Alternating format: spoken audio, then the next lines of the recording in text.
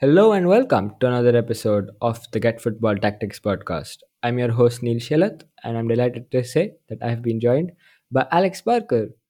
Alex, how does it feel to be introduced second this time? This is the best week of my life. My goodness, everything's going right this week. Do you know what? It feels fantastic. Thank you, Neil. I hope you're doing really well. Thank you. And we've also been joined by Varun Vasudevan, who is going to completely kill the vibe of this introduction. How are you, Varun? I thought Alex was gonna say, I would like to thank my parents for this great achievement, going from third to second on the billing for Tactics podcast. I mean, to be fair, he But was I did, first before, but yeah. yeah. So it's like a whole cycle for him. Anyways, I am pretty happy to be here, and I don't mind my name being called third. I think it's cool coming last. That's good to hear. You're pretty happy to Manchester be here. United fan. Uh, Actually, yeah, pretty happy is probably the max we're going to get from you this week.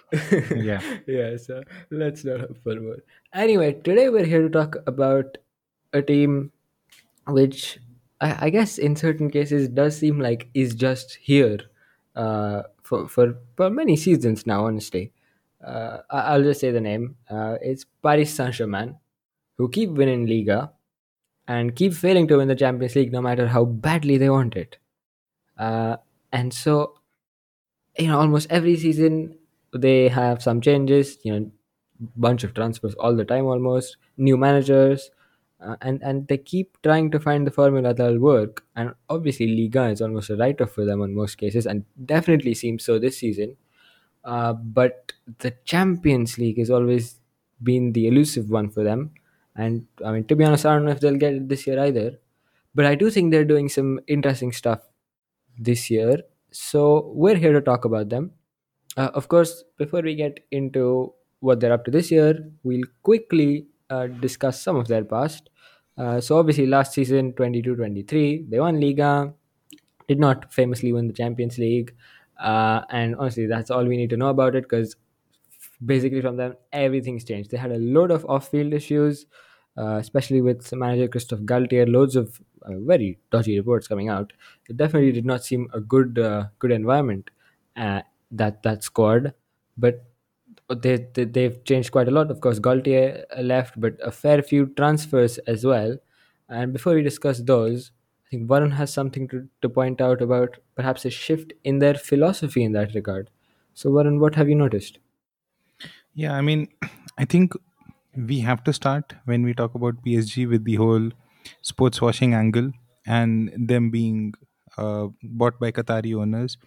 And I think for a lot of time, at least the way I would say it, was there was a whole brand building angle to their transfers, trying to get the biggest names, especially in the build up to the World Cup. There seemed to be some sort of link. And just boasting of a Messi, Neymar, Mbappe front three, I think that was a big deal for them. And almost since the World Cup has ended, you can already see a shift. I think it started a bit last year as well, and this year definitely confirms it. Lot of those, so Messi and Neymar have left, and Sergio Ramos has left. A lot of those big names that came in, Wijnaldum has left. So those big names have gone, those older players have gone, and almost all the signings have now been with younger players. And I think the sporting director change also had that. Leonardo was the one who was there before this, amongst under whom all the experienced players, the big name players, the brand players came. But Luis Campos, he is a little famous for these young kind of signings, and they have relied on him, and he's even getting a bit of credit now for this. So I think there's a whole philosophy change there, and that is definitely something we have to touch on. PSG, yes, where the butt of jokes a few years back, the team with names that never wins anything in the Champions League. That is, they obviously win League One, but that they are at least trying to change that. So that was one point I wanted to bring about in terms of the club vision change. Right, and I think, as you said, we can see that in their latest transfer window. As you said, loads of big names leaving: Messi gone, Neymar gone, Ramos gone, and many young signings in there. So let's quickly review their transfers. I'm gonna put both of you on the spot. We'll have a quick fire round of their transfers. I've got a list of everyone who came in. I'll ask either of you to tell me about them. You've got one sentence to tell me whatever you want to about the transfer, and you can convolute your sentence as much as you like. But the moment I detect a full stop, I'm going to the next one. All right, let's Okay. Fun begin. game. Uh, I'll give you the transfer and the transfer fee as well if you want to talk about that. Let's start with the most expensive one, Randall Colomwani. I think this one should go to Alex. Go on, Alex. I think he is a Kylian Mbappe replacement for when he eventually leaves. I forgot to mention the fee, but that's 95 million euros. So if that is true, I suppose that's money justifiably spent. Obviously, still a lot, but a very interesting take there. Perhaps something worth discussing once we get into their tactics. Let's go on for the next one. Manuel Ugarte for 60 million euros. Wait, where do I Varun? get my one line on Muani? Or we're No, doing no, it no. one by It's just one. one each. Yeah. Oh damn, I'm sad. You don't Wait, your get it turn, right. Baron. Oh, Your turn is okay. Ugarte. Go on. 60 million. Very good signing, especially for that price, and especially for what PSG needed in their midfield. All right. Interestingly done. Quite a few commas in there, but fair enough, man. Let's go on to Usman Dembele, 50 million euros. Thoughts, Alex? Barca got ripped off. If you know about how that deal actually worked, Right. do you know Uh, how that deal worked? Can I explain that briefly? yeah, go on, explain it. This is from vague memory, so if you're listening, look up for the actual details. But uh, Dembele was sold for 50 million euros, but he had a gentleman's agreement with Barcelona that he'd 25 million would go to him, if I remember correctly. So Barcelona only got 25 million euros for Usman Dembele. Right. Fair play to Dembele, to be fair. Great business from his point of view. But yeah, interesting signing for PSG nonetheless. Again, someone worth mentioning when we get into their tactics this season. Right, next one. Lucas Hernandez, 45 million. Varun. Good signing and a good fitment for what Luis Enrique wants to do. But for a player who's missed 250 days last season via injury and is generally injury prone, I think it's a bit of overpay, and I'm not sure how much they can rely on him consistently. Quite a long sentence. Well done. Next one. Bradley Barcola, 45 million as well. Thoughts, Alex? It probably embodies their new approach the most in terms of getting in young French promising talent. Right. And on that note, Hugo Akiteke. Well, I mean, this is, to be fair, just Baron's drawn the what was short that? straw. Yeah, no, I'm gonna skip this because this is the. I mean, not only is it similar, but it's also like the loan being made permanent, which was I think a loan with an obligation to buy, if I'm not Yeah, it wrong. was. So Yes, it yes, it doesn't was. count. Xavi Simons has been shipped off, so we're not counting him. Kang and Lee, 22 million. Varun. Really good signing, whom I've always been a fan of for many years and thought he deserved a top team way, way before this. And I hope he can get enough chances to prove himself and become a starting 11 member. But overall, it's still a good squad signing. Baron's I think talking in paragraphs, not sentences. yeah, he just says and whenever I think there's a full stop coming, he says and. So I think we've got to limit the number of ands. You guys Oh, get you three only said ands. full stop as the rule. Okay, well, new rule. You guys get three Last ands. time we ruined his quiz. This time we're ruining his speaking. All right, three ands, right, guys? Next one, Milan Skriniar, Alex. uh, Solid signing. Surprised how well he has done in a back two. Although maybe that's a bit of an interesting point we'll touch on. Right. That's free, by the way. Marco Asensio also free. Varun. I get why Luis Enrique signed him because he likes him. I wouldn't have imagined him to move to PSG, but early signs suggest he'll be used a lot. Okay. Next one is Share Endure, also free. Alex, Who? Share Endure. Neil will That's take this one. yeah. You know what? I'll say it. Oh damn! One line. No, I've made this stuff for myself. Uh, Interesting youth prospect. Probably needs a bit of time. That's what I'm gonna say. Okay, yeah, this is a I tough thought game, you were guys. mispronouncing Cengiz Under for a little while. No, no, he went to Fenerbahce or something, didn't Yeah, he? he went to the Yeah, land yeah. of the land of the superstars. Yeah, the real Super League. Um. Anyway, all right, where were we? Yes, last one I think. Gonzalo Ramos. Uh, reports vary, but let's say 75 million euros. Whose turn is it? Is it Alex? Well, technically it's Rams, but the last one you mentioned was like an FM regen, so I didn't really get a go. Okay, you know what? Both of you get this one. Alex, first you. Okay. Thank you. Yay.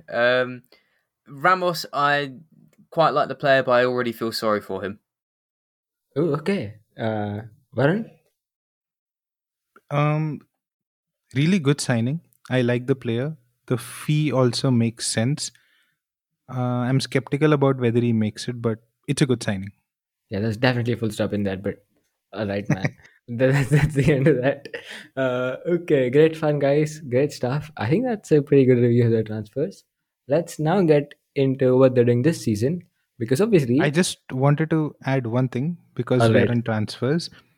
Among the departures, Hmm. Neymar went for 90 million to Al Hilal. Oh, yes. I mean, there's no way you Big can for look at that and FFP. not. Yeah, I mean, that is so easy because if all the rumors were right, Chelsea and PSG were the ones who were really tight on FFP and were struggling around till last year. So I just think it's a very easy bailout, as some Chelsea players as well. And Neymar going for 90 minutes, way too easy a bailout in terms of FFP. Even Marco Verratti, 45 million, that's actually a debatable one. I don't even know why they let go of Verratti, but then with his injury issues, you understand it. But Neymar for 90 is just that is just a bonus, man. Yeah, I was about to say it's also quite handy that there's a few Qatari clubs who've just they just seem quite keen on PSG players. I'm not sure why, but I they do just seem wonder. quite keen on them. Yeah, interesting, Can we go interesting to our points there. Qatari correspondent Neil Shalat for that? Well, I prefer not to speak, I'm afraid. But it's safe to say that they've had a decent helping hand for their FFP from various places. And yeah, as you say, ultimately, I think I mean, net spend isn't something that really matters that much, but it's only about 150 odd million, I think. So it's not that bad when you look at how they've completely overhauled their squad in many ways. Um, but yeah, what I was gonna say is that we've obviously mentioned all these player transfers, but I guess a very important sort of transfer, like a change, is also the fact that they brought in Luis Enrique. Uh, so now that's again a bit of a stylistic change as well to the way they play. So before we look at what he's done at PSG so far, I think Warren wants to give us a bit of a background about Enrique's previous work in other clubs and teams. So Warren, tell us about Enrique Yeah, or I Luis think Enrique. if I had to start explaining what Enrique is about to someone who's never seen him, I would ask them to imagine a textbook 4-3-3 positional football um, setup. And after that, you can add some traits and caveats that Enrique makes it his own. But a large part of it, a major part of it, is very, very textbook 4-3-3, which becomes a 2-3-5 or a 3-5, depending on his players. And you can say early Guardiola signs or a lot of Van Gaal teams, even Van Gaal's United, Van Gaal's early Netherlands, not the later one. Those are very similar teams to how Enrique sets up. And he has a huge emphasis on build up and retention. I would say even, to the point of overdoing it. His teams retain the ball a lot. There is a lot of side passing. There is a bit of an element of not taking too many risks, and he likes his strikers to drop deep and link play. He almost uses them as, at times as false nines. This is where I think the Asensio signing, what I was referring to, he used Asensio in a false nine role often at Spain. And sure, maybe Spain didn't have too many strikers, but then I think his first preference is always, to play a very, very good link up capable kind of striker. And then when that person can come down and free the space, maybe an eight gets into that space, maybe a winger gets into that space. So I think they have very good positional patterns. That whole idea of every player occupying the 5 lanes and every player building up together. Those are very, very strict patterns. It's the attacking third where I've not really been a big fan of Luis Enrique teams. Uh, I think they know how to get to the final third, but after that, there is a little bit of a figure it out kind of angle in his team's dynamics. Here's where I would say there's a difference between a Guardiola or someone else. Like Guardiola is okay with that Kevin De Bruyne crossing. He is okay with a Haalandish type striker or a winger who can take on. I don't know if Luis Enrique gives that kind of freedom or he enjoys that kind of freedom by nature, and he just has to rely on a bit of individual magic in the final third. And I think that's why it worked really well at Barcelona with MSN. He set up a little deeper with two banks of the defense and midfield, because the front three wouldn't really track back and wouldn't really press too much. But then he knew he could get away with it because MSN were just magical. Messi, Suarez, Neymar. And that's how he set up at Barcelona. At Spain, because he knew he didn't have that powerful front three, they had those three banks: defense, midfield, and attack. All of them pressed really high so that they can park in the opposition half and then do a lot of rotations and someone gets in after a lot of link up play. I don't think that worked as well, and especially in attack, they were always a little bit wanting. So I think those are some generic issues of Enrique teams before he came at PSG. Now at PSG, he's done a few different things, but I'm talking about the past. You can expect a lot of control, a lot of possession, percentage, values, a lot of positional play, and a lot of good ways, good patterns to get into the final third. But it's after that where it starts getting a little, question markish. So that's how I would describe Enrique pre PSG to anyone. Yeah, and I think we have seen a lot of that in his, obviously we have to say, early days in PSG, just a few matches in. But like stylistically, again, very possession dominant, to the point that it's maybe even stale sometimes. We'll discuss that in a bit. And yeah, structurally, as you say, quintessential 4-3-3 becomes basically 2-3-2-3 or 2-3-5 in possession. Fullback starting deep, but then getting forward in the opposition half. Um, and so yeah, that's the sort of very basic uh, structural explanation of it. But I think let's now maybe get into the nitty gritty of what they're doing, both in terms of player usage and also in terms of perhaps some broader tactical issues. I think Alex has a point to make about their build up, where he's found a weakness apparently, which he would recommend to opposition managers. So who are they playing next? But who are they playing next? I hope you're listening because Alex has something for you. Alex Well, basically said, if I'm the manager of the opposition, the next team, I'm thrashing PSG final because I know their weakness. That's what he told us before the show. so there is a slight problem with my sentence and with Neil's intro there. It's just that, well, at the time of recording, their next game's against Marseille, who not only don't have a manager, but barely seem to have a Yeah, president yeah, and no, but barely seems to have anyone who wants to be at the football club. That's So if I but probably a was final but without the weakness. but when this goes out, their next opponent will be Clermont Foot. okay, great. So So if not to I'm the worry. manager of Clermont Foot, I think I found the place to focus on. So to give a background, yeah, when PSG are building up, they've tended to go with a 2-3 shape, so a 3-3 if you want, with Donnarumma surrounded by Skriniar on his right, or left, sorry, Marquinhos on his right, and then you have Hakimi uh, on the right hand side, Hernandez on the left, and you'll get Agate dropping in, and quite often PSG will do like a 2-4. Zaire Emery tends to drop in because, as we're going to talk about, Vitinha has quite a hybrid role in this setup. And the biggest critique you could have of PSG so far this season is that once they get into the final third, they're great. They can just keep the ball all day long. As Valen's pointed out, Enrique loves possession too much, if anything.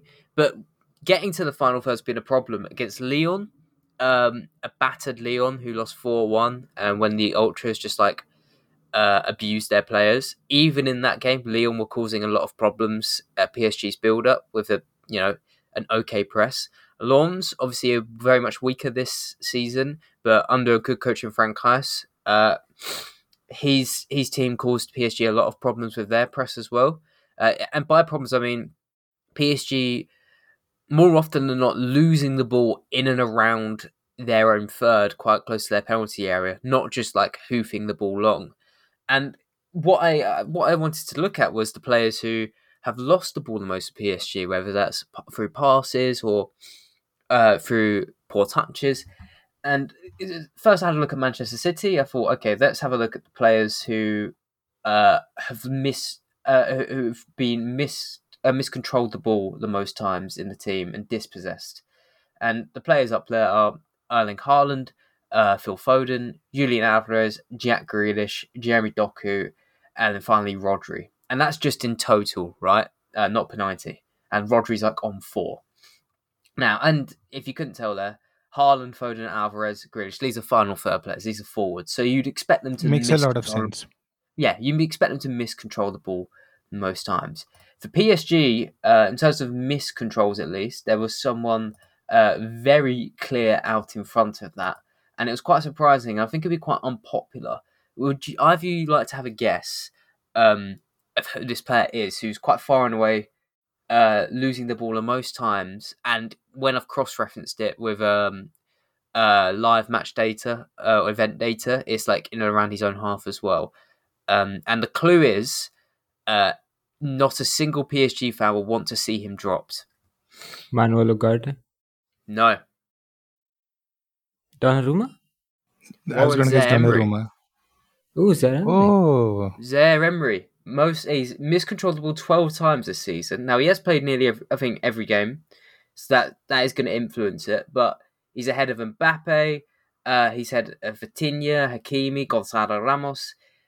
And it does make sense as well. His passing's also been a bit less secure in games.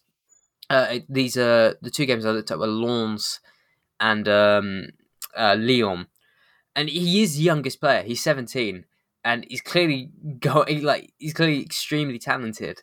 But if you're an opposition manager right now, maybe you're focusing on him, who's probably the weakest player physically, the least experienced, as a guy who you could potentially exploit. Now, Neil, you have your hand up in our podcast call. Are you about to refute my claims? You're about to reference it and go, I think you're right. I'm curious. Your thoughts, sir?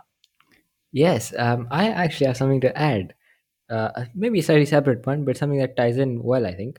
So, obviously, what you mentioned there was control, but as you alluded to before, passing is obviously another part of it. And as we've seen, Zaire Emery, so now that's like a second line player, so to speak. So, someone who you'd expect to receive the ball from the centre backs if he's dropping in is not the most secure, let's say. And obviously, now their main sort of second line player is obviously the holding midfielder, who you generally want to be very secure with the ball. You want someone who retains possession really, really well there, right? Now they've got Manuel Ugarte, who's a fantastic player defensively. I think especially even in defensive transition, he's superb. But I've always had questions about his in possession game, and I have a stat for you, which I think again illustrates this. So let's talk about pass completion rate. Okay, let's talk, and specifically short pass completion rate. So we've got Donnarumma, who has 100% short pass completion rate, as you'd expect. Really, many keepers so early on in the season will have that. Then the 2 main centre backs, or Marquinhos, Milan Skriniar, both in the 98s. The 2 fullbacks, Ashraf Hakimi, Lucas Hernandez, both around 94. And obviously, those people do advance in the opposition half and play some sort of short passes, but further up the pitch in and around the box. So you expect them to lose some there. Any guesses for Manuel Ugarte's pass completion, a short pass completion rate? Well, there's a reason you would have guessed him for the player losing the ball most. I'm going to go. I checked for Breath earlier, as we could tell, or I have been informed as FB ref. And just a side note, actually, because we discussed it on That's the right. podcast we discussed it on the podcast last week. Just side note for both of you. In recording my Tifo video this week, I said Breath on camera, and the videographer looked at me like I was an alien and said, "What are you talking Yes, about? exactly. This is I mean, FB ref." exactly Look, what it's a we good job you felt. didn't lose your job. I think you have us to thank. Thank you. Anyway, Long tangent aside, I looked at it earlier. Marquinhos is screening at 96%, so I'm going to guess Ugarte's 89%. Varun? Yeah, I was gonna guess the same 90%. Yep, that's right. It's Ooh. 90.2%. And he's attempted 112 short passes, and he's lost 11. He's lost the ball 11 times. And mind you, this is not a guy who really advances in the final third. So I do need to obviously check this with event data if I can. But I mean, from what I watched, he's never really inspired confidence when he's receiving in his own third. So I think the issue with PSG's build-up really is the fact that they don't have any except for Vitinha, who doesn't drop in as much as perhaps we'd like, which we'll again discuss. They don't have over very secure second line players. Obviously, they have the fullbacks, but those guys are out wide. They're a bit limited in terms of the passing angles they get because they're along the touchline.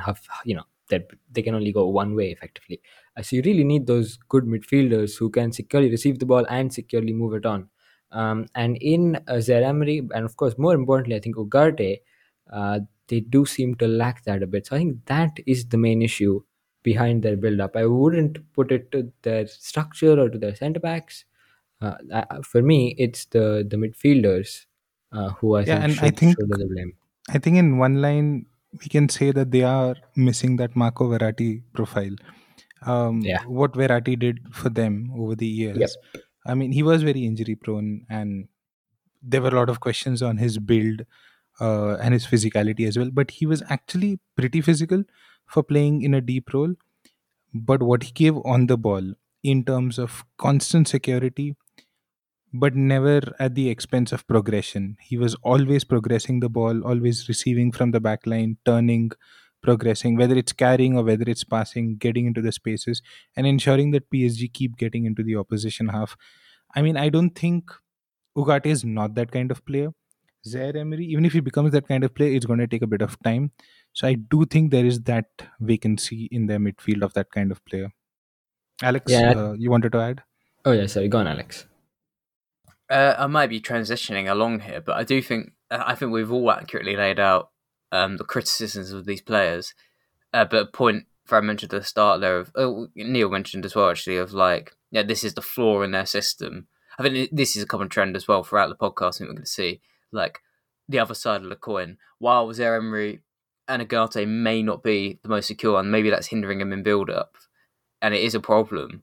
I think at the same time, both of these players, particularly Zaire Emery, as we're going to push up the pitch in talking about PSG, like they had a lot in the final third. Particularly Zaire Emery's like a great bundle of joy on that right hand side. It's also one of PSG's like most productive dribblers.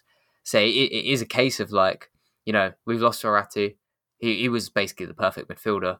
Like now Enrique is being forced to make these decisions, and personally, I'd rather despite the issues, despite Target's Emery, I think I'd rather start him over someone who would maybe be more boring, for lack of a better term. Yeah. Yeah. So I get one you, but I thing. think Hmm. I'll Go just on, Alex. quickly. Go on, Alex. Yeah. I'm not Alex, but Go okay. on, Neil. Sorry.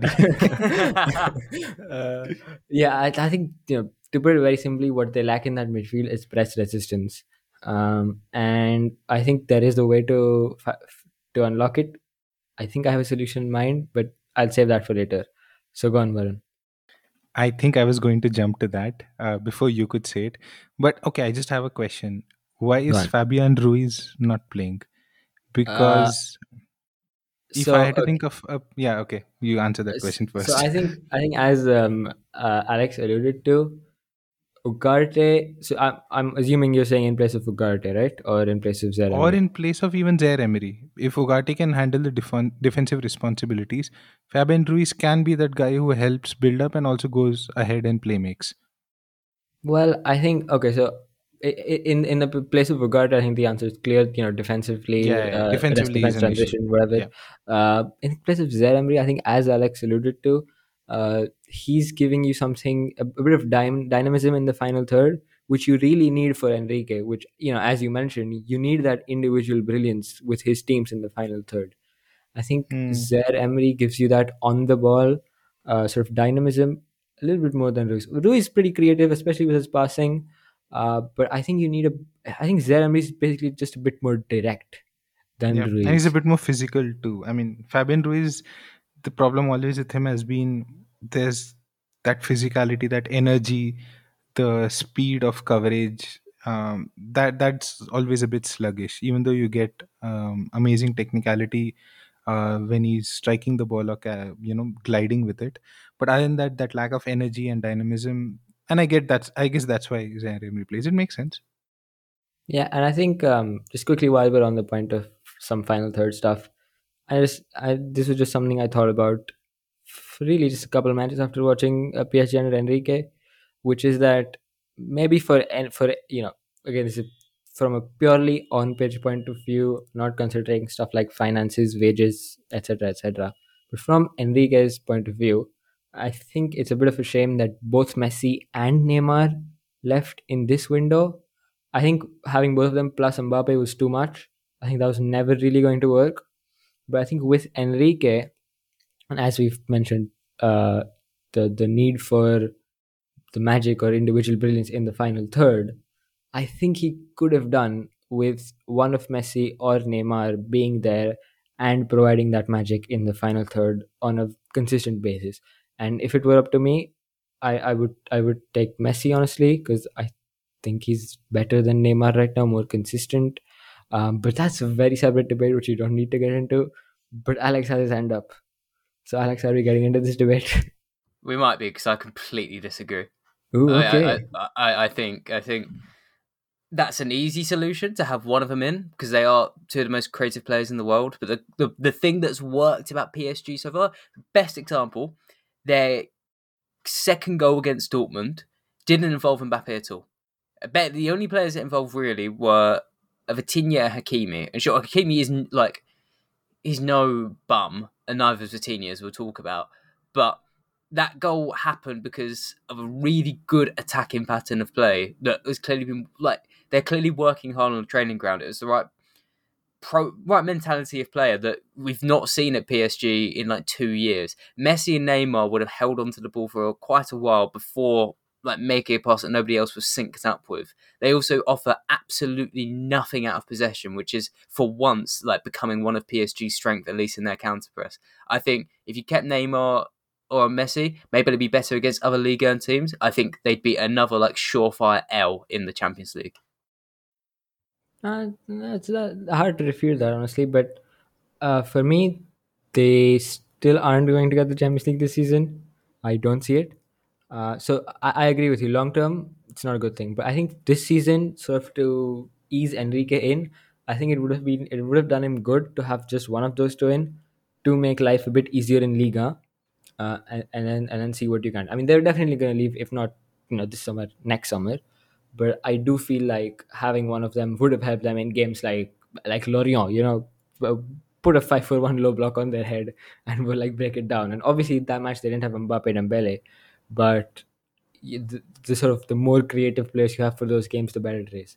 But yeah, I mean I see your point as well, and it's hard to repeat. But Varun has something on their final third issues as well. So go on. Yeah, I mean, I think both of you made valid points. I'm also more on the side of Alex. I don't think they needed Messi, Neymar. I think they're fine going in this direction. But I do want to point out, and this is a common issue with Enrique teams. If you really see how he wants to create, there's a lot of emphasis on those triangles on the wide, on the wings especially, or on the center. And the whole idea is to pull out a player so that someone can run in, right? Either pull out a fullback so that a winger can run in, or pull out a center back using the false nine so that an eight or a winger can run in. And another issue is that it's a very stale tactic. It happens less like when you have 1,000 passes in a game and you're able to do that only 2 or 3 times. That's where it starts becoming a problem and where it's a little different from City. On the other angle as well, when they counter press, so another way in which teams create is the counter press, right? Can you press high, steal, and then quickly transition directly? And Enrique's teams and PSG as well, they are pressing high, which they couldn't have done with Messi, Neymar, by the way. So that's another reason why I'm for the new direction. But even when they press the high and steal it, they actually like to regroup. They like to, I mean, if anyone's played Football Manager, you have those two options, counter press and regroup. So PSG click the regroup button, or Enrique teams in general, a lot. They just come back and again start the overloads. they really don't hit immediately into space. And I think they have opportunities to do that, and we've seen it in bits and pieces because they have good runners in behind. They have Dembele, Mbappe, and Hakimi. And I think what Alex spoke about as Hakimi being a really good runner, I think we're going to see that come into play a lot. And Dembele is also good at it. He's decent at it. I won't say he's great. Mbappe is very good at it. But then you're always running the risk of, if one of them is not in form, or if one of them is not able to get in and also finish efficiently, I don't know if they generate enough number of chances and they have enough variety of patterns to create other types of chances. It's a very very similar type of chance that they create. So that is one big issue for me in their final third dynamics, and why I think they'll be very very reliant on that move where Mbappe or Hakimi or Dembele get in after someone in midfield has done the pulling after all the passing and taken out a player. Just to quickly add as well, Hakimi, like Varun mentioned it there, it's worth saying because he's not in our pod plan, but this is the best he's ever played in a PSG shirt. He's been painfully I'm sure we'll all agree, so underwhelming. Like in his entire time there, compared to what he produced at Inter and Dortmund. There was a period at the beginning of last season. I think he went 10 games without completing a cross. Like he just looked so lost on the right wing and like right wing back last season. This year, like he's been important in nearly every single game. So I assume we all agree on that point.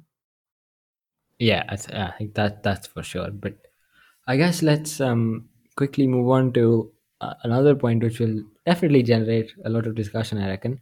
Let's talk about how they're using Vitinha, because it's really interesting. Now, I have to say, I really like the idea behind this, and I think yeah, I think everyone will appreciate it.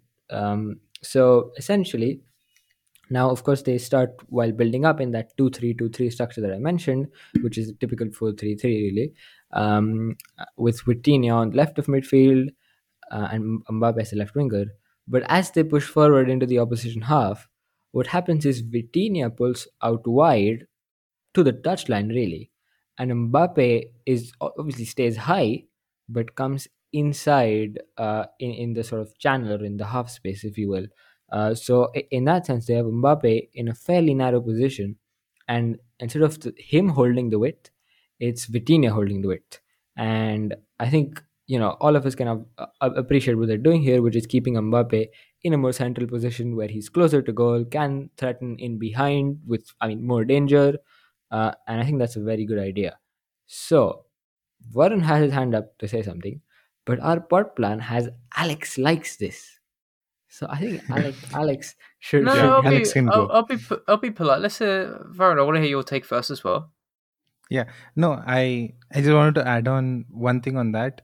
And lot of analysts and people who talk about football have covered this, but there's this whole comeback of the dual striker system where you have two very attacking players. They don't necessarily have to start as two strikers, but in formation they come there. So even Pep this year is using Haaland and Alvarez, and there are many options. Like even in our last episode, we discussed how Felix is almost like a support striker right next to Lewandowski, which is a big contrast from how Lewandowski is getting isolated. So that isolated striker now, teams don't want that anymore because it's very easy to defend against that.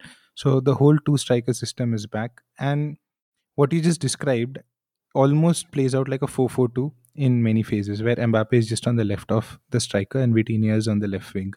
So I think we're going to see a lot of formations, a lot of top teams especially use this kind of system where two strikers can play off each other, one can vacate space for the other. So yeah, I mean, I think it's mainly done for Mbappe and to ensure that there are at least two presences up front. That's all I had to add on that, Alex. thank you, Professor. Yes. This is listeners. This is a great topic because actually, I'm not sure me and Neil necessarily disagree. I think we do fall on different sides of the line on it, but it's been a hotly discussed topic in a little Liga and group chat me and Neil are part of. There's a wonderful guy online called Jerry. Jerry, I don't want to mess up his name. His second name, I was going to say Toku, but it's not that. You can find him online. He speaks French and English, and he helps us a lot with Liga news. But he's got a strong take The with only this. downside is he's a PSG fan, but yeah. Anyway. Yeah, he really doesn't like this. He likes the idea, like Leo said. I think he's going to agree. He wishes it wasn't someone like Vitinha because he thinks Vitinha gets um he thinks Vitinha's worse out there. And while that may be true, I think cost benefit scenario. This is really nice play from Luis Enrique because it gets Mbappe into, as we said, the position he wants to be. But as we said, also against Dortmund midweek, this can play out quite well. Vitinha has really developed him well as a player. There was news broke that he like Messi didn't like him at all, which maybe hindered his first season. Second season, he's just thriving in all phases, and he's very quick and also a really good dribbler. So he can do well in those wide areas. But what I think makes it different to, let's say, I don't know, you put Bradley Barcola there or someone, like you got a more attacking player like crowbarred in, which is what an old PSG thing would do.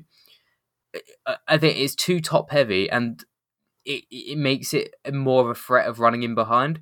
Whereas and like the opposition will probably defend more narrowly. What against Dortmund midweek? And while it was only 2-0, I think even though Dortmund played a horrifying like five at the back system, it was like most anti-Dortmund performance of all time.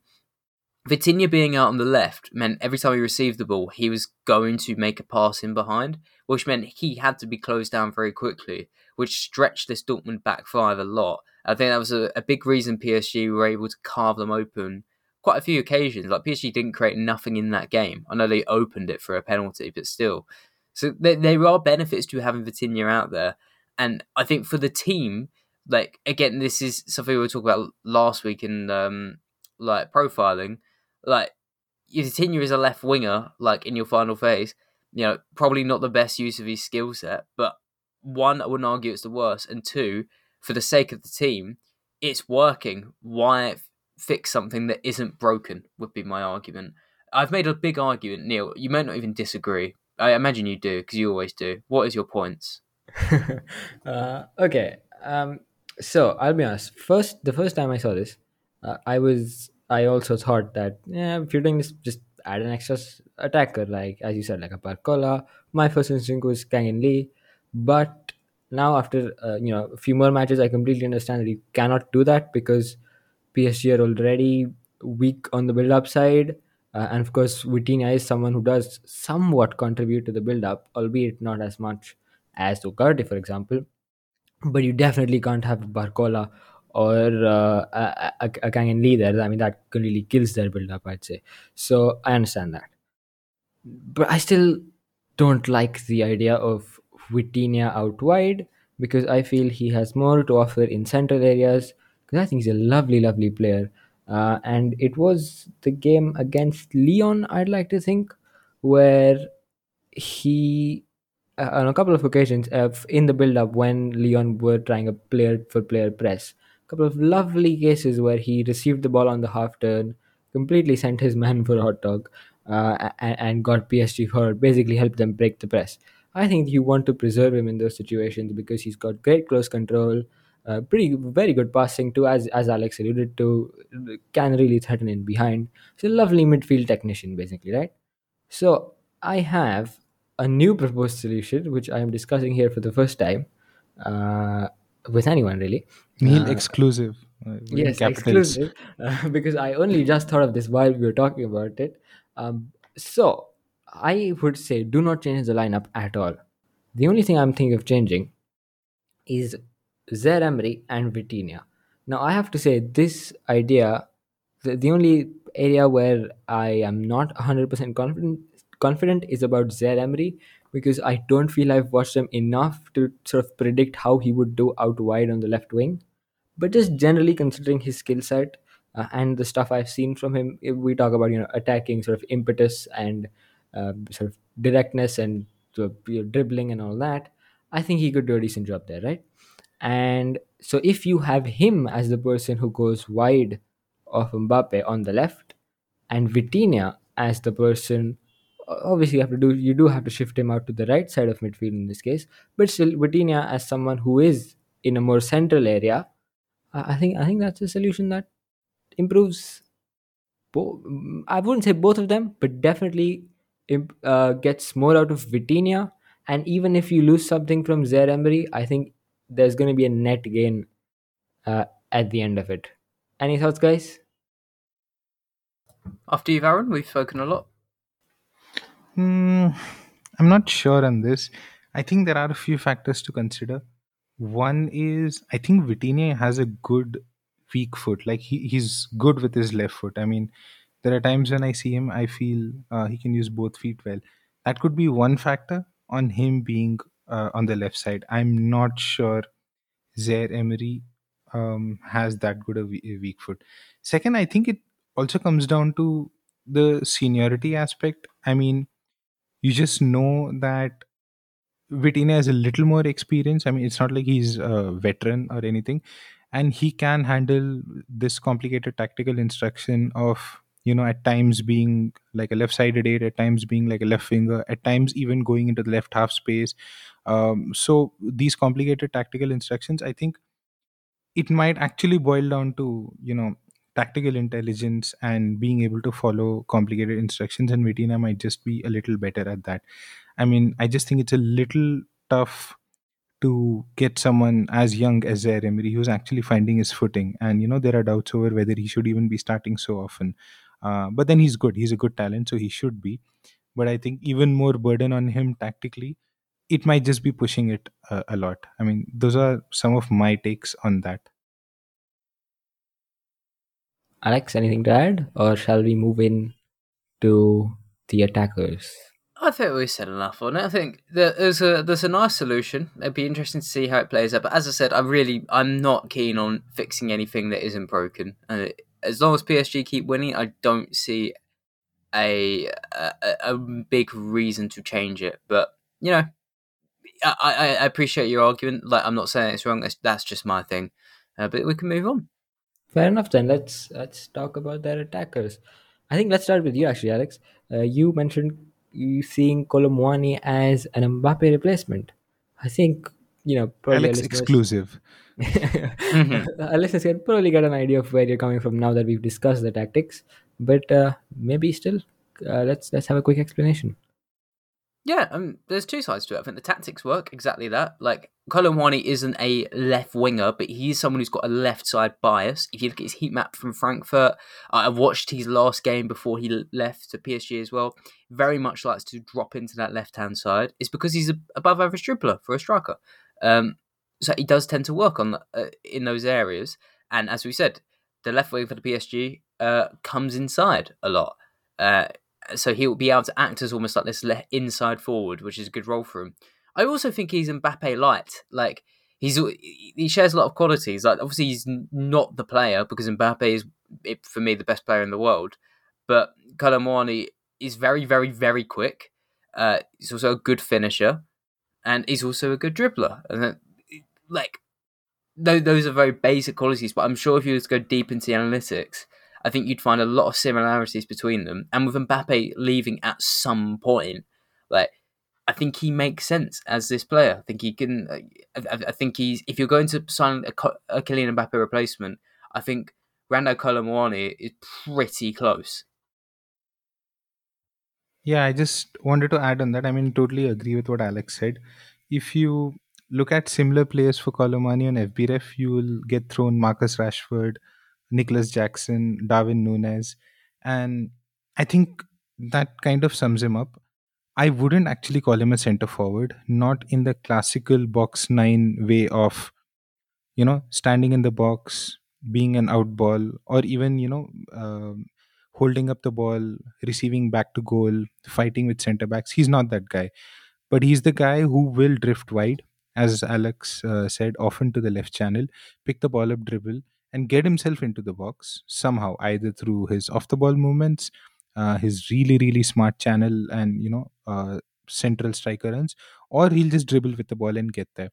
So in that sense, he's very much like Mbappe, and I'm not sure he's great for Luis Enrique's center forward role. Where you want a lot of that back to goal passing. You want a lot of that drop. I will receive from the number eights, and then I will free up space for someone else to get into. Muani is the guy who's getting into that space. He's not the one centrally making that space for someone else. He's the guy who gets into the space that the striker leaves. So I do agree with Alex. it would be very, very convenient if Mbappe goes next year and Moani gets the left wing space. And then in the center forward space, you can play a striker who is really good at link up play, back to goal, and can drop and link up. Someone like Gonzalo Ramos. Do you want to talk about him then? What do No, you I mean, think? I just set it up like that. It was meant for a setup for you guys, but you just threw it back to me. I'll I thought just, you mentioned you had some thoughts on Ramos. yeah, yeah. So So let's start I'll there. just, yeah, I'll quickly sum him up, and then you guys can add on. Um, I do think Gonzalo Ramos is a very good fit for Luis Enrique because I think when we covered our Benfica episode as well, I mentioned this. With Ramos, they got a lot of link up play. They got a lot of, he can drift wide, he can drop deep. He's almost like an attacking midfielder in many phases. Very technically well rounded, but he's not that super poacher types. He's not the guy who's making a lot of runs in the box. Running at those crosses, headers. He can do all of it in bits and pieces, but he's just not a super consistent poacher. And I actually think that works out well for a Luis Enrique team. And I think it's very smart recruitment from PSG. Because if you're talking about the Enrique role, although the striker does score goals when he's facing the goal, a lot of the responsibilities are to roam and link up and drop and make space for the eights and wingers. So if we are talking about wingers, like suppose next year they play with Kolo Muani and Ousmane Dembele on the wings and Gonzalo Ramos is the striker, that is actually a really good tactic for him to drop and for them to enter and score. So, and even Hakimi on the right, at times when Dembele holds with, Hakimi can come as the right underlapping guy into the half space. So, I do think he's a good fit, and he wouldn't have fit for every team in the world. But I think he fits well for Enrique. What do you guys think? Yeah, I think I pretty much agree with what you said. Um, in terms of sort of their squad building, generally speaking, in attack, I think they've done a really really good job because as you say, Ramos is a very smart signing for the way they want to play. Colomwani, as Alex alluded to, can sort of replace Mbappe really well. I mean, as well as you really can. And even if you look at their sort of right wing options, you've got Dembele and Bacola, right? And I think for this system with Enrique, those two are really good because the right winger is generally going to start a lot wider than Mbappe certainly, and so they'll see more of the ball in the wings and then have more take-ons to do, and maybe deliver crosses, cut inside and shoot or whatever. And so in that regard, both of these are really good players. And then you've also got Marco Asensio, who can either play false nine as he's done a fair bit, or be used on the right wing. So I think just generally speaking, this is not something we really say of PSG a lot, but I think the way they've built their attack, their squad in the attacking department specifically, has been well done this season. So I do think we have to give them that. Right. Do we have any other thoughts on their attacking stuff? Or do you want to quickly mention their out of possession work? Because I think that's also an interesting thing. Um, Very quickly, let's just look at it like shape wise. So far from what I've seen, they've generally gone to a 4-4-2 out of possession, with which most teams do because it's a really good shape that provides you lots of coverage in all sorts of spaces. And also in the case of PSG, it also helps them sort of mask Mbappe by using him as a second striker effectively out of possession on the left, and then the nominal striker on the right. And they have looked to press especially against like goal kicks and that sort of those sort of situations. And yeah, I think I mean it's not particularly surprising, but after years of having Mbappe, Neymar, and Messi doing very little up top, they have looked quite different. So, what have you guys made of their sort of new look defending and pressing for once? I'll be completely honest. I've watched. I mean, I've got their team notes in front of me. I've watched them versus Dortmund, Lorient, Toulouse, Lyon, and Lens as well. Um, I've got them down as like doing a 4-4-2 press out of possession. I haven't picked up like a particularly interesting structure from them, but I think I'll kind of echo other people who said. I've been quite impressed with the counter pressing and like the intensity in that. They seem to win the ball back quite quickly when they lose it in the final third, which I think is the most encouraging thing you could say about PSG, because I said that's been just non-existent in the past. The story I always tell, I can't remember which game it was, but it was like one of Messi's first appearances for PSG. It was when Icardi was still there. Messi had come on as a sub. Icardi was on too, and Icardi flicked a ball on, and it went about 2 yards wide of Messi, but like it wasn't traveling particularly fast. If he had jogged for it, he could have got it. Like if he'd moved in any way, he would have like received the pass, and he just stood there and watched it go past him. And like that's the image I've always had of PSG over the past 2 years. Like there's just if they haven't got the ball at their feet, they're doing nothing. So I think that's the most positive thing I can say is just like the intensity is good. But I think it's probably too early to see any like really effective pressing structures. Maybe, but that is just me. I don't think I've picked that up well enough. Maybe someone else has.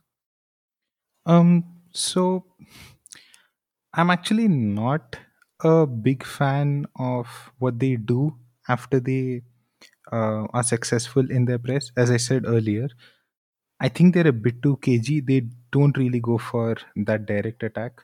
So I just have some stats in front of me. So these are from the Opta analyst. They have these sequence style tables, and obviously for 10 plus pass sequences, PSG are top.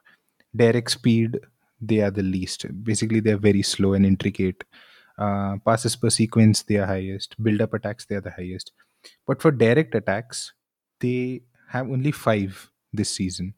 And the lowest in the league is three. So basically, they're in the bottom at 3, 4, 5. They don't really like to counter. And I think that is something they should think about because they have very good elements for a counter attacking style. And I'm not saying they should like change their whole game and become counter attacking from possession based. But I think in those moments when they counter press and they steal the ball, they have to look at that direct play when the defense is unsettled of the opposition and there are gaps. Mbappe especially is a master at that. We've seen it so many times for France. It's not like France were playing great possessional football, but they would just be really good in stealing in midfield and playing Mbappe through. Um, Another stat I have on this is on high turnovers. So here PSG look a little better. They are third, but Nice and Lille have more short ending turnovers than them. And Paris Saint Germain have nine, which is again not a big deal considering they're the best team in the league.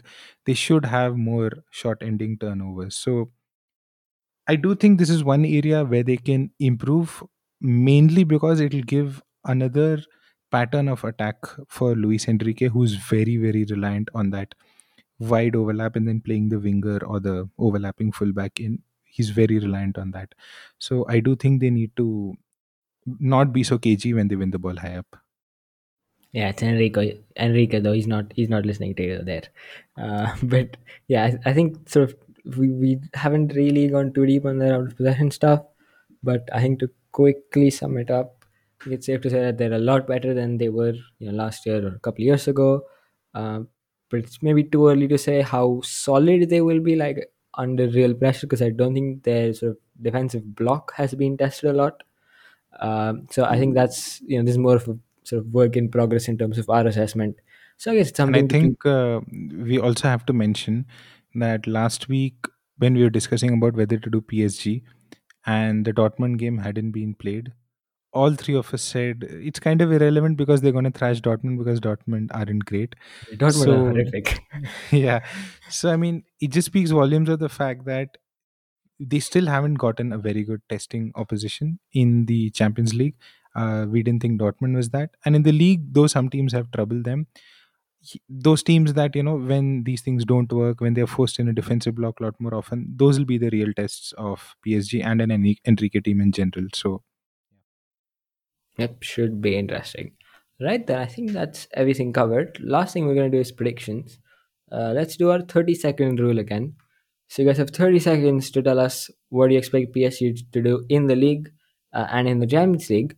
I think if anyone spends more than 5 seconds on the league, I think they need to stop talking. So who wants to start? Who wants to give us 30-second predictions for PSG?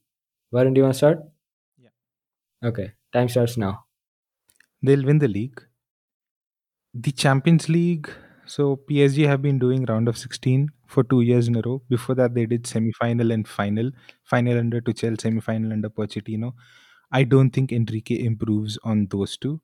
He probably matches Galtier's round of 16 or maybe goes to the quarterfinal, depending on opposition. I don't think they're getting to the semi-final.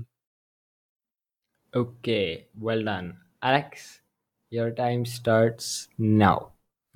They win the league with one of their lowest points tallies in the QSI era, narrowly beating Monaco. In the Champions League, they reached the final. I think they're actually very well set up to contain a lot of teams. While their players may not be the most talented they've had in their generation, they're good at following instructions to the best they've ever had. And I think that's going to carry them really far, especially in a year where I think Manchester City look really strong. And then I can't think of too many teams that have got their stuff together, namely Bayern Munich, Man United. Look at that game midweek. I think that's emblematic of a lot of teams right now. Two mid-offs. Varun, it is illegal to have your hand up on a prediction, man. What do you No, want It to no, can't no. have say? been that bold. It I can't, have come on. things to say. I have things to say. But you All go right. ahead, Neil. Okay, fine. I'll do me first. Right. So I think they're going to win the league very comfortably. I think Champions League, not going past the quarterfinal, I would really say around 16 probably. Bonus prediction. I think it's 2 years that they've not won the cup. I don't think they're winning the Coupe de France again. So yeah, there you go. I don't think they're a very good cup team, is what I'm trying to say. Right, Varun. Is that what you want to pull Alex up on? Exactly, exactly. I don't see a cup team at all. I mean, Enrique's style, and in general, how Enrique has been, he had this issue even in his previous clubs. Spain, we know quite well. This is not a cup winning team. It's a league winning team in the sense that they'll grind their opponents, have all the possession, keep getting those one or two goals. But when that moment of inspiration is needed, when really tough teams who can hit them on the transition, make their gaps hurt when they come across, I think PSG will be very lacking. I think the first instance they get a strong win, like if they get a Madrid, or I don't know, I mean, I know Alex dissed Bayern and United, but trust me, I mean, even with their crappy half-assed play, someone like a Bayern or a United can get a result against this PSG. I mean, United do not cause PSG. United can't even cause Sheffield United any trouble. I mean, Okay, guys, see, different I'm not podcast. even, Not for. I'm not even. Just to count, just to counter. I will say, listen, they may not appear like a cup team, but I think you all forget Kylian Mbappe, and I would point to the World Cup and the Euros and the World Cup before with France. Most boring team in the world who just pass the ball around everywhere, and they can rely on someone like Kylian Mbappe. I think that's a big reason why Spain didn't do well in the World Cup under Enrique. But and they did okay in the Euros. They lacked like a big final third talent. You hand Enrique and Mbappe, I think he's enough to change games. But then see where I'll counter that is Deschamps actually is really good for this because he has no ideals, he has no philosophy. He can he drops everything. He's a man without morals. Yes, exactly. He and that is his strength. He's willing to drop anything and play to his player's strength. I don't think Enrique is has the opposite problem. I mean, what you said for France, Spain are the opposite example. I know Mbappe is the difference, but I don't know if Enrique can, give that kind of freedom and that kind of I'm going to play according to my players. Screw the system. We'll do whatever it takes. We'll get into a 4-5-1 block. And we'll play on the counter to hit a team which is weak behind their fullbacks. I don't think Enrique is going to do any of those things. He can, but I don't think he will. So I think that's where they hit a wall, according to me. Yeah, I think maybe Agree to disagree. last word on this. I'd say is that this is probably not the best use of the word, but it's used like this a lot. So essentially, Enrique is not a pragmatist, and I think what Alex you want from a team that uses Mbappe to his best in a cup is a pragmatic manager who understands the situation. I'm not sure if Enrique is going to do that, but well, I guess we'll know in a few months. But anyway, I think that was a lovely episode. Great chat as always, guys. Really enjoyed that. Hope our listeners enjoyed that too. Of course, you can find all of us on social media. On Twitter, you can find Alex at EuroExpert underscore, Varun at the Devil's DNA. me at Shailat Neil, and of course our Get Football accounts. Go to at Get Football EU, which is our main account, and you can find all the league and country specific accounts tagged in the bio there. Of course, as always, do keep a lookout on all of our Get Football outlets where we'll be covering football from all over the world with analysis, news, videos, opinions, all sorts of stuff from some of the best people in the business. So do watch out for that. And you can find a link to all of that in our notes or description of the show, of the podcast, depending on where you're listening. So check that out there. And if you can, please do rate the podcast because it helps us with our reach. And of course, do share it on social media too if you enjoyed the episode. But in any case, thanks for listening. Thanks for joining us, guys. And we'll see you next week. Take care until then. Goodbye.